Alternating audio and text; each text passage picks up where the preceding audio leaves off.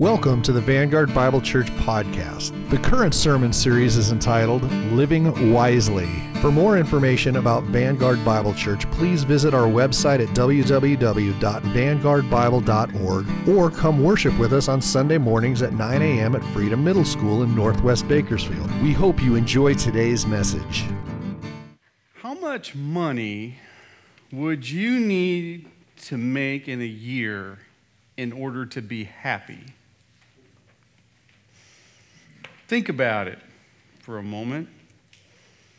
What would your number be? How much would be enough?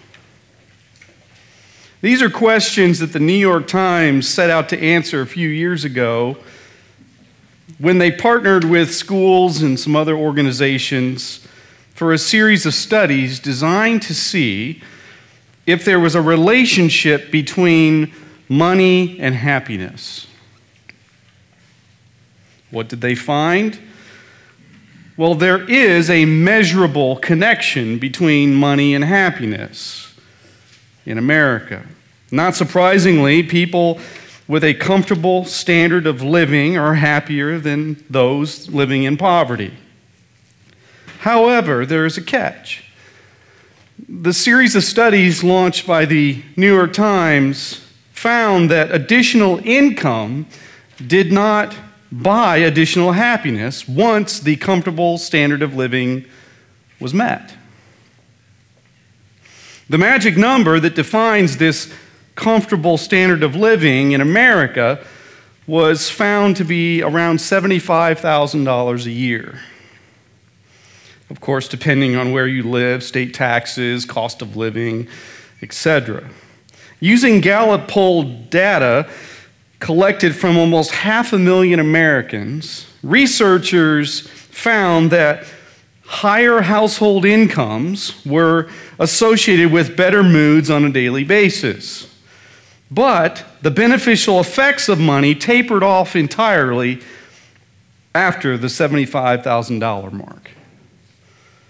The second study conducted by the paper sought to prove whether life satisfaction would double if individuals made twice as much money as they do now.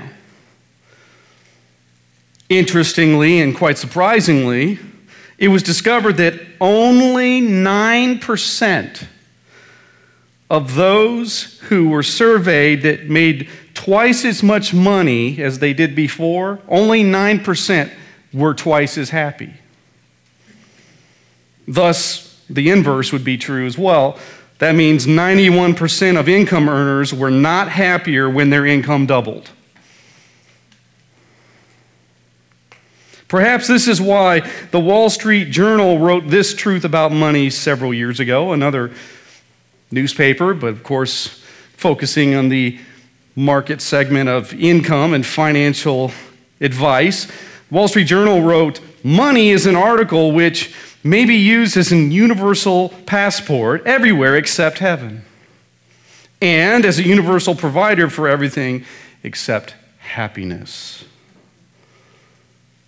So what did the New York Times extensive research projects find was the secret to being content with the amount of money we earn? Well, stay tuned, and I'll tell you that secret at the end of our time today. We're continuing our series in the book of Proverbs called Living Wisely. I want to invite you to open up your copy of God's Word with me to Proverbs chapter 11, and to pull out the sermon notes that are in the worship folder you received when you came in this morning. If you forgot your Bible, just raise your hand, and one of our ushers will bring one to you so that you can have a copy of the scriptures in front of you. We want you to be able to follow along. We've got plenty of Bibles we can share. Our theme verse for this series in Proverbs on wisdom has been Proverbs 9:10. And if you haven't already, I want to encourage you to underline it or highlight it in your Bible. It's simply this: the fear of the Lord is the beginning of wisdom, and the knowledge of the Holy One is insight. I think what Solomon is saying here is that wisdom is worth gaining, but also I think he's saying it begins with a relationship with the Lord through his Son, Jesus Christ. Now, we've been learning over the last few weeks that wisdom is the skillful application of God's word to every area of life for God's glory and our good. Growing in wisdom is a byproduct of a growing walk with the Lord. If you claim to know Jesus Christ as your Lord and Savior, you should want to grow deeper in your walk with Him by studying His Word, and by doing so, you will gain His wisdom. You will also find yourself in some very good company. For example, did you know that one of the few compliments given out to people in the Scriptures is that of wisdom? Joseph in Genesis, Moses, Joshua, and David were all commended for their walk with the Lord and the wisdom they gained from walking with Him. Throughout this series, Solomon will tell us one simple truth in several different ways. Wisdom reaps blessings, and foolishness reaps cursing. The book of Proverbs states on no uncertain terms that we can become wiser by learning from fools, or we can be fools while others learn from us. So which will it be for you? One topic that we all want the Lord's blessing on, and we all need the Lord's wisdom for, is the topic of money. And Solomon has a lot to say about money in the book of Proverbs. Thus, our big idea is this morning. What you do with money reveals whether you love the Lord or just love money. Solomon is going to tell us several truths today, well, at least 5, that we're going to look at as we skip around to some different chapters and verses in the book of Proverbs. But I think if we boil it all down to what he's saying, we can boil it down to this. What you do with money reveals whether you love the Lord or you just love money. The powerful pull that money has on the affections of the heart was no surprise to Jesus. Many of you know that he said in the Sermon on the Mount, "For where your treasure is, your heart will also be." This is probably why money is one of the most talked about topics in the Bible and one of the most common idols that we struggle with. Solomon answers at least 2 questions I can think of on money in the Proverbs we're going to be looking at this morning. The first being, what are the blessings that come from managing money wisely? And what are the dangers of holding on to money too tightly? The first thing we need to do is to, when it comes to money, is to see it the way God sees it. And so if you would, look at Proverbs 11, verse 4. Solomon writes, "Riches do not profit in the day of wrath, but righteousness delivers from death." Here's the first point on your outline. The first truth I think that Proverbs is telling us about money is this: money is morally and spiritually neutral. It's morally and spiritually neutral. The day of wrath that you see there in Proverbs 11:4 is a reference to the day the Lord Jesus Christ will return to judge unrepentant sinners on earth.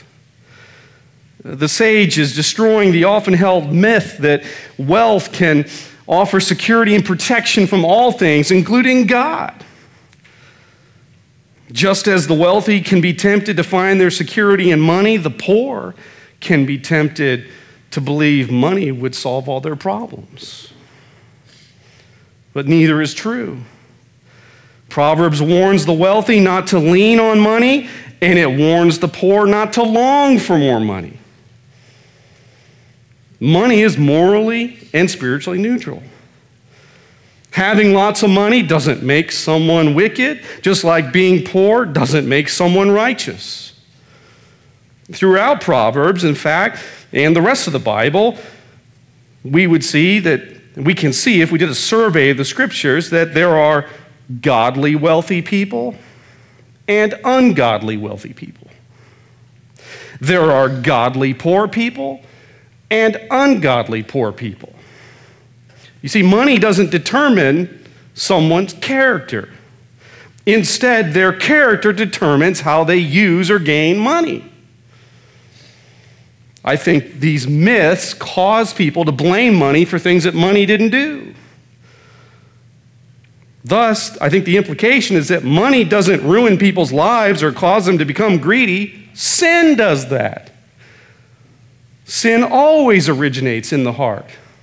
Money is spiritually and morally neutral, just like fire, or sex, or alcohol. It's people abusing money and misusing it that is sinful. There was a man who worked all his life and saved as much as he could. And he loved money more than anything. Just before he died, he said to his wife, "When I die, I want you to take all my money and to put it in my casket with me so I can take it with me to the afterlife." So his wife promised that she would do that. And at his funeral, just before the funeral home director closed the casket, his wife put a box inside next to her husband's lifeless body. The funeral home staff then shut the casket and rolled it out to the hearse for the graveside service. And the wife's friend was there to support her at the funeral and asked her, "You weren't foolish enough to put all that money in there with him like he asked." And the wife responded, "I cannot lie. I did promise to put all that money in the casket with him." "So you actually did that?" "I sure did," said the wife. "I wrote him a check."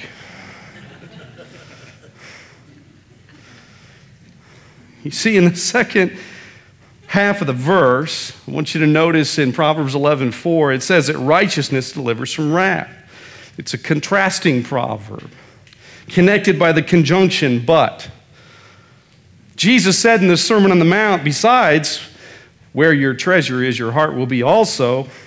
Jesus also said in the Sermon on the Mount, it's in Matthew chapter 5, we must be perfect, just as our Heavenly Father is perfect, in order to get into the kingdom of heaven. Obviously, Jesus said that to provoke a question. Well, how can anybody be perfect? Nobody is. Because we've all sinned and fallen short of the glory of God. The only solution to this problem is receiving the righteousness of God through repentance and faith in His Son, Jesus Christ. So when we look at Proverbs, and it says in Proverbs 11:4, but righteousness delivers from death, it raises the question, but even Solomon knew there's a problem when it comes to sin and people and God and how God judges sin. But even Solomon knew before Jesus showed up on earth, there has to be some righteousness to be delivered from the consequences of death. Jesus was that solution. Romans chapter 3 tells us that anyone who repents of their sin and by faith trusts in Christ alone for their salvation receives the righteousness of God through Christ. In exchange for His righteousness, Jesus took on our sinfulness and died a death that we should have died on the cross. Thus, no one can buy their way out of hell or buy their way into heaven. Only Jesus can buy our ticket to heaven, and He did so with the currency of His blood. So how do we apply this? How can we be doers of the word after looking at Proverbs 11, verse 4? Well, here's one application that comes to mind. Perhaps the Spirit will give you another one. The one that comes to mind for me is that we need to trust in Christ's righteousness only for salvation.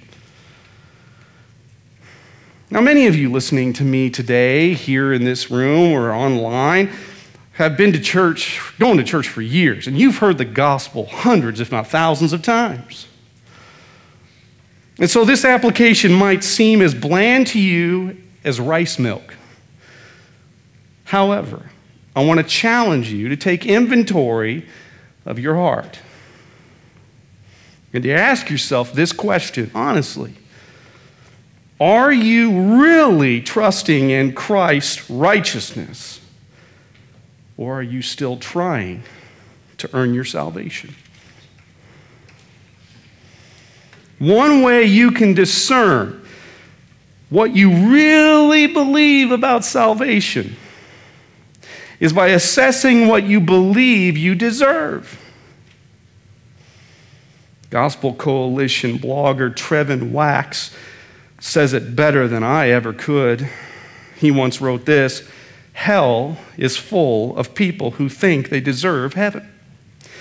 And heaven is full of people who know they deserve hell. So what do you think you deserve? It's righteousness. It delivers from death. Riches can't. And the only way we can get the righteousness we need is through a personal relationship with Jesus Christ. So what you do with money reveals whether you love the Lord or just love money. The next thing we have to do when it comes to money is we have to give back to the Lord what is His. Turn with me, if you would, to Proverbs chapter 3. Proverbs chapter 3, and we're going to look at verses 9 and 10. Proverbs 3, 9 and 10, Solomon writes, "Honor the Lord with your wealth and with the firstfruits of all your produce. Then your barns will be filled with plenty, and your vats will be bursting with wine." Here's number 2 in your outline. The second truth that Solomon tells us about money is that the Lord deserves our best worship through giving first. The Lord deserves our best worship through giving first. You might remember in the first message in this series, I broke down the chapters of Proverbs into sections. And the first 9 chapters is the first section, and it contains exhortations that Solomon was giving to his son or his sons. And thus, most of the first 9 chapters start with "my son" or "my sons." So it's father speaking to child, passing down wisdom to help the child succeed in life. And in this chapter, Solomon, after he does, in chapters 1 and 2, he makes the case for gaining wisdom. And then in chapter 3, he begins to get specific and target certain topic areas. Well, in verses 9 and 10 of chapter 3, he turns his spotlight on money. So he says, honor the Lord with your wealth. Now, for us living in a Western culture, as we look at that through the lens of our culture, because everybody does, they look at the scriptures through the lens of the world they're living in, the culture tells us that everything we have was earned by us, and thus everything we have is owned by us. But on the contrary, the scriptures teach that if we are able to earn an income, it's because the Lord gave us breath, He gave us health, He gave us strength, gave us a job, and gave us the talents to keep a job. In the Lord's economy, He owns everything, and we are stewards entrusted with the privilege of managing what's His. For these reasons, the Lord expects us to give back a portion of what we earn as an act of worship and thanksgiving to Him. So, he tells his son, Solomon tells his son, honor the Lord with your wealth. And well, how do we do that? Well, we do so with the first fruits of our produce. The term first fruits was used several times in the scriptures to refer to the first 10% of our gross income. It's a reference to the spiritual discipline of tithing. Tithe, the word, actually comes from the Hebrew maser. It means 1/10 or 10%. In other words, we honor the Lord by putting Him at the top of our budget, not the bottom. He should get the first cut, not our leftovers. And throughout history, the Lord has not only expected His people to sing and worship, but to give as well. And I think this is because, first of all, the Lord wants our hearts in worship, and He knows that wherever our treasure is, our hearts are there, as I referenced earlier. I think it's also because giving reminds us that everything we have belongs to the Lord. And I think the Lord also wants us to give back to Him because the Lord's church doesn't run on air. It needs resources to do the Lord's work. And so, to incentivize this giving back to the Lord through worship, Solomon tells his son, speaking probably from his own experience, and the Lord will bless you. He will reward this. In verse 10, look at your Bible. It says, then your barns will be filled with plenty.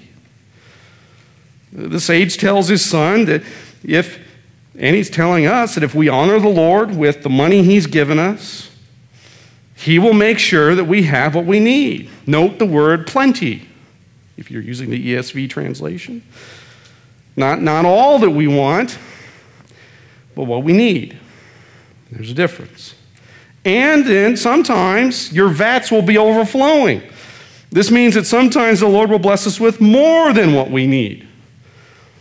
Some of you, and even I, can testify to seasons where I had more than what I needed and was able to give more away. From time to time, the Lord will bless us with abundance.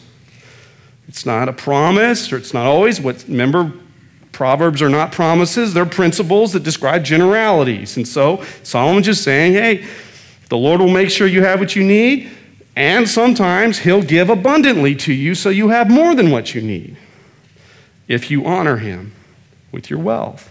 So the application, I think, is obvious. We need to make sure we put the Lord first in our budget. The Lord, and what this means is that the Lord wants our giving to determine our standard of living, instead of our standard of living determining our giving. Unfortunately, there are many Christians in America who establish their standard of living first. I want this house. I want 2 new cars. I want a camper. I think I'll throw in a boat. I want a country club membership. I want this and this and this and this and this. And then what's left over? Oh, yeah, we need to give to the Lord. Oh, man. We're not going to be able to do the 10%. There's only 2% left. Guess we'll have to give that to the Lord because we've already locked up all the other money and other things. Instead, what I think the Scriptures teach on this subject is that if you are not able to make generous giving a part of your worship because of your standard of living, the Lord would say, then something needs to change, and it's not Him. He would say, you're living beyond your means.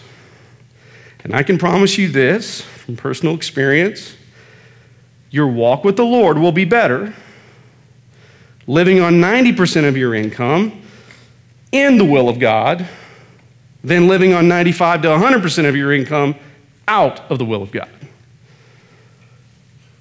So put the Lord first in your budget. What you do with money reveals whether you love the Lord or whether you just love money. Next, if you would, look at Proverbs 13. We get a third principle on money in Proverbs 13, verse 11. Solomon writes, wealth gained hastily will dwindle, but whoever gathers little by little will increase it. Wealth gained hastily will dwindle, but whoever gathers little by little will increase it. Here's number 3 in your outline. The wise get rich slow because fools want to get rich quick. The wise get rich slow because fools want to get rich quick. If you've ever played the lottery, gambled, or thought about joining a pyramid scheme in order to get rich quick, then you need to heed the warnings given here in Proverbs 13:11 and Proverbs 28, verse 20. Just a couple of years ago, I'm not sure if you knew this or not, but the statistics on the lottery are shocking. Just a couple of years ago, Americans spent $70.15 billion on lottery tickets. This is shocking and sad because the odds of winning A Mega Millions or Powerball lottery are only 1 in 302 million. That's 2,000 times less likely than being killed by lightning or an earthquake. To make matters worse, about 1/3 of the people who win the lottery eventually declare bankruptcy.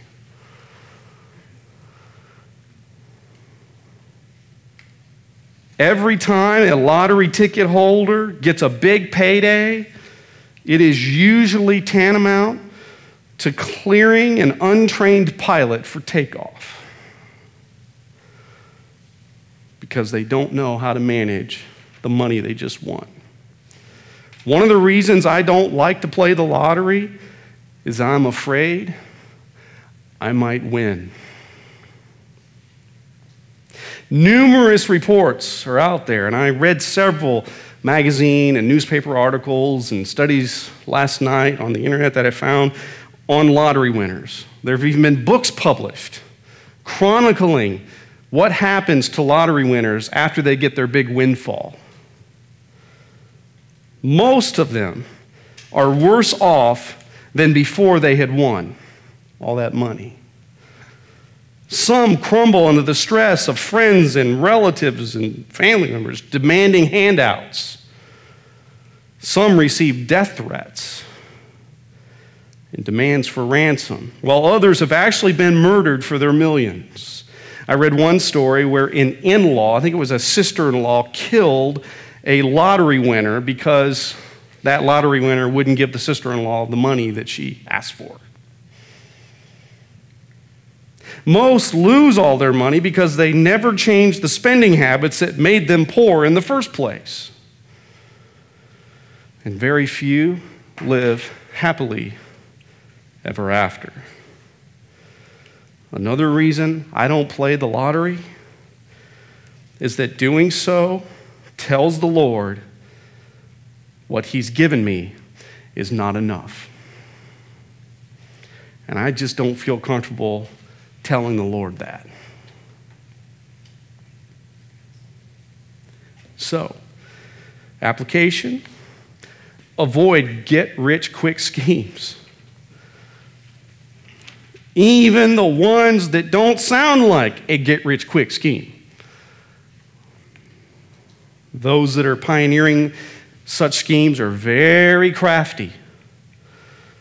You've heard the old saying, if it sounds too good to be true, then it probably is. Well, fools sign up for every giveaway or sweepstakes they see because they think, I might win. I'm going to be one of the 200,000 people that sign up for this thing. But wise men and women? No, the real winner is the company harvesting all those mailing addresses. They're willing to give away one car, one boat, one camper, one little trip, because it is just pocket change to the money they will make getting all those mailing addresses so they can send you junk mail for the next several years. Instead, read the fine print.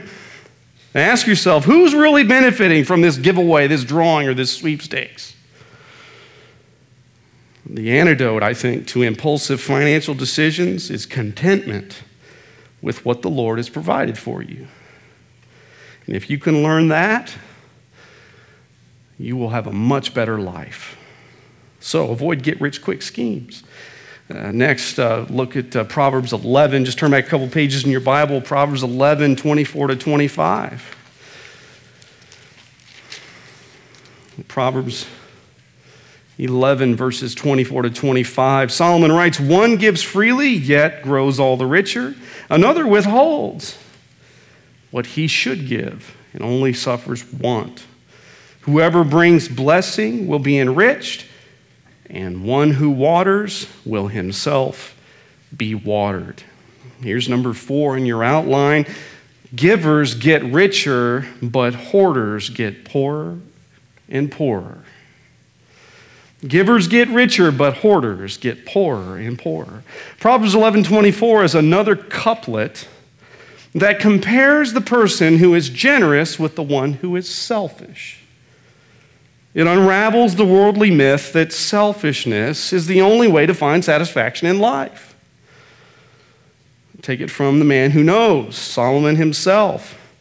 He later wrote in Ecclesiastes that, in fact, it's Ecclesiastes chapter 2, verses 10 and 11, if you want to jot that down for future reference. You can look it up later. But in Ecclesiastes 2, verses 10 and 11, Solomon says that he pursued every pleasure he could find on earth, tried it out, and concluded at the end of his life, it was vanity.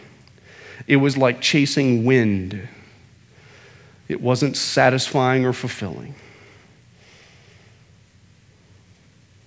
Sex, he had plenty of it. Alcohol, yep, had that. Money, he had that. Material possessions, yep, he had that. Solomon did it all in Ecclesiastes, and he writes about it. And in the end says, I wasn't satisfied. It wasn't worth it.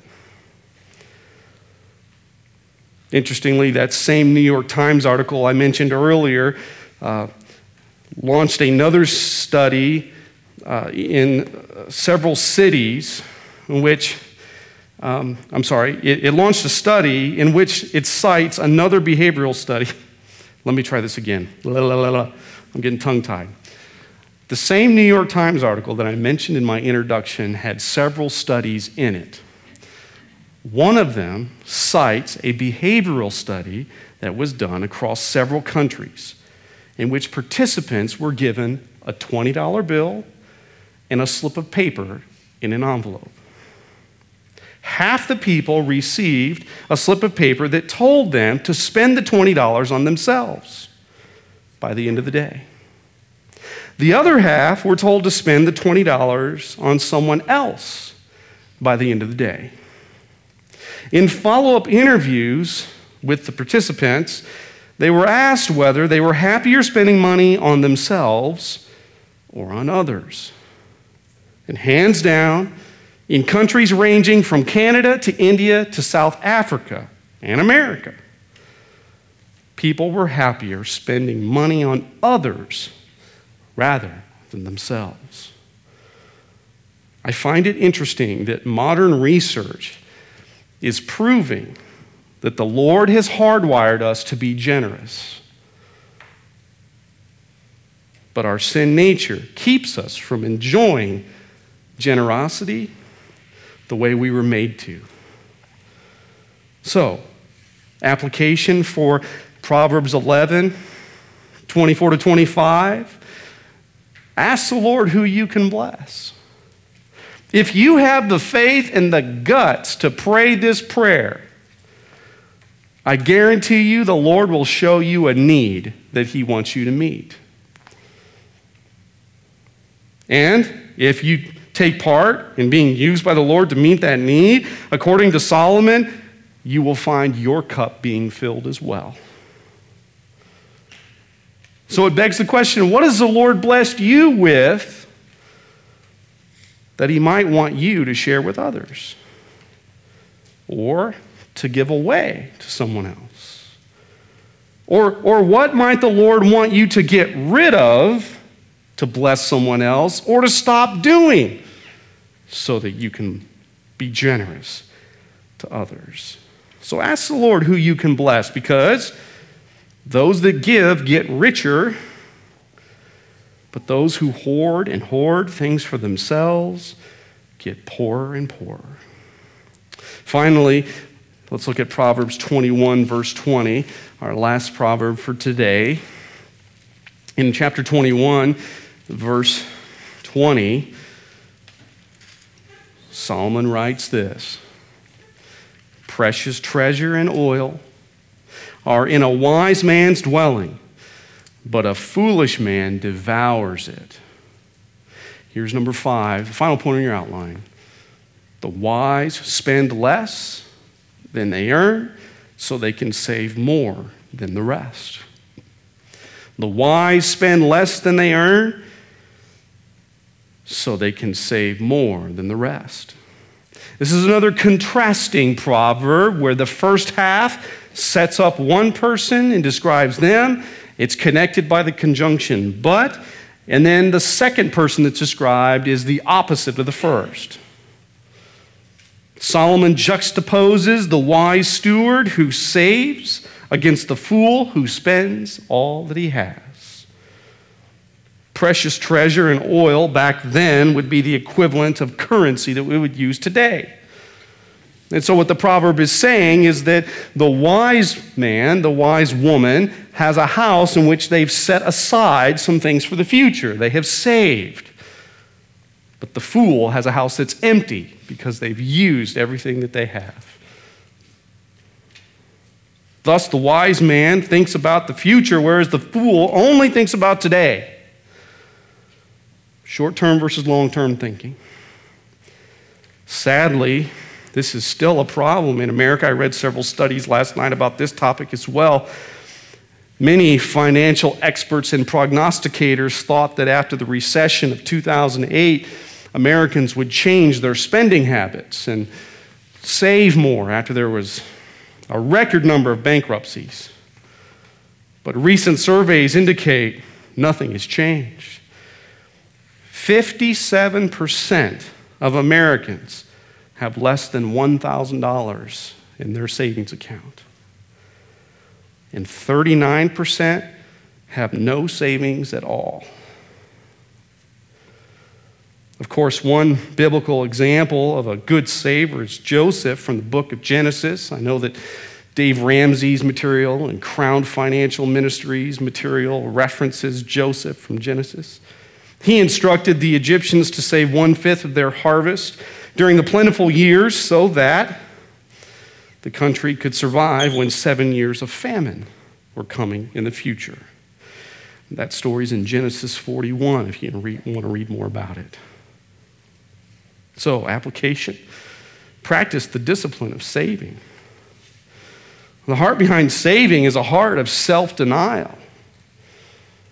Although self-denial is difficult in a Western culture that bombards us with so many marketing messages telling us we've got to have this and we have to have that to feel good and be happy and you deserve a break today and so on and so forth. However, with the Lord's help, it's possible to deny ourselves. Jesus modeled it, and by His grace and by His Spirit, we can do it. Another important piece to have in your budget, besides what you will give to the Lord, is what you will contribute to savings each month. Some people even have 2 savings accounts, one for emergencies and one for long-term goals. That's untouchable. Financial experts recommend following the 50-30-20 rule of thumb, 50%, no more than 50% of your income going to necessities, 30% towards discretionary items, and then 20% going towards savings. So practice the discipline of saving. Well, before we close, I wanted to make sure I mentioned something that I've been thinking about as we wade into this series, and that is, how is Jesus the hero instead of Solomon? One of the mistakes that expositors and Bible students often make when studying Proverbs is somehow Solomon becomes the hero of the book because of his wisdom. However, I think Solomon's life choices disqualify him from such an honor. Instead, I think there are 2 reasons, at least, that Jesus is the hero, especially when it comes to money. First of all, Jesus lived a life free from the love of money and stewarded the resources the Father gave him. And Jesus modeled generosity for us by giving the most generous gift that anyone could give. He gave himself. So Jesus is the hero of the book of Proverbs. Well, do you remember that New York Times study I mentioned at the beginning of our time together this morning?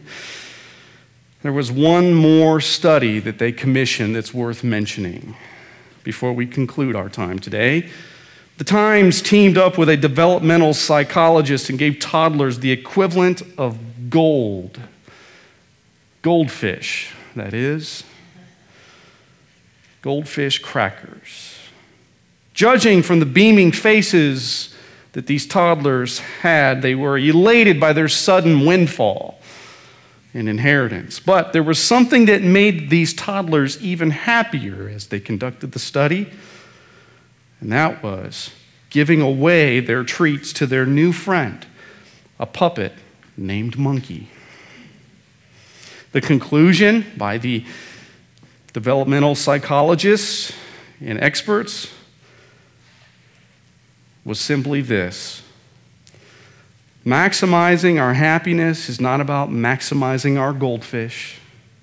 It's about what we do with what we've got, which might mean indulging less so that we can give others the opportunity to indulge more.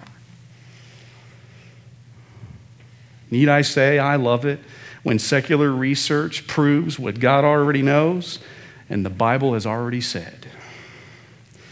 What you do with money reveals whether you love the Lord or whether you just love money. Would you join me as we close in prayer? Heavenly Father, you know as well as I do that this topic is one that can stir up emotions for reasons that only you understand, Lord. Humans have various emotions that are very strong when it comes to money. Lord, I just want to pray, first of all, that you would help those today that are blessed financially to steward well what you've entrusted to them. If there are changes that they need to make in their standard of living or what they give back to you, please, Lord, give them wisdom and lead them by your Spirit on how to do that. Lord, I also want to pray for those that are maybe struggling financially. It could be because of poor choices they've made, or it could be because of things that are out of their control, like medical problems or health issues and sudden loss of a job. Father, please would you give wisdom on how to honor you in that struggle. And Lord, would you also provide? We know you own the cattle on 1,000 hills, and we know that nothing is impossible for you. Would you please provide relief from debt that maybe was not incurred by poor judgment, or provide a job or a raise if maybe living expenses have gone up that they couldn't control? Would you please provide, Lord? Father, finally, would you help us as a church to avoid the love of money? Instead, Lord, would you work in our lives and our hearts so that we would always love you first? Protect us, Lord, please, from loving and idolizing money, because your word has told us it doesn't end well if we do. We love you and we pray this in Jesus' name. Amen. Again, we hope you've enjoyed listening to the Vanguard Bible Church podcast by Pastor Cary.